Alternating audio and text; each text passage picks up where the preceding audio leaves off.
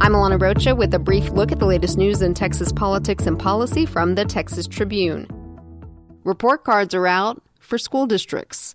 State education officials released the first ever performance ratings on a scale from A through F Wednesday, with nearly half of all traditional districts earning a B grade. When it came to the 87 charter districts, the majority earned A grades. The ratings are based on scores in three categories: student achievement, school progress, and closing the gaps. While individual Texas schools will not get letter grades till August of next year, the state did release numeric scores for schools, which can be easily translated to grades. Visit texastribune.org to search our database to find out how your school district scored.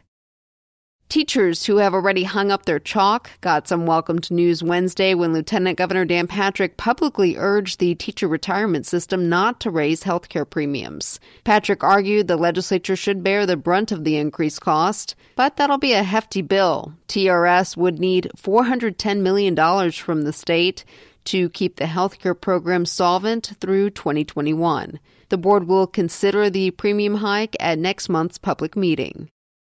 This week, Texans across the state started seeing Beto O'Rourke on the tube. The Democratic nominee for Senate launched a big $1.3 million TV buy in his race to unseat Republican Ted Cruz. And while O'Rourke is known for his Facebook Lives and digital marketing, he's also been using old-school mediums to get his message out. I know that working together we can get after the big, bold, ambitious goals before us. Running ads like this one on local radio stations and in certain publications to reach voters offline.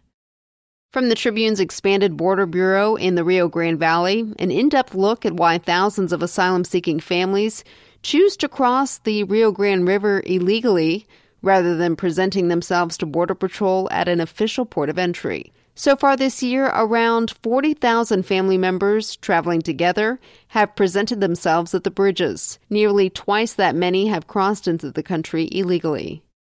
Also today on TexasTribune.org, our crime reporter, Jolie McCullough, shines a light on a relatively new law that allows for new examinations of old science. Death row inmate Robert Roberson is hoping it proves the scientific testimony at his trial that his 2-year-old daughter died of shaken baby syndrome is invalid. I'm Alana Rocha with the Texas Tribune. You've been briefed. The brief is sponsored by the Texas Conference for Women. Ready to overcome imposter syndrome and embrace your strengths? Join Claire Wasserman, Ladies Get Paid founder, for a free teleclass. Learn more at txconferenceforwomen.org.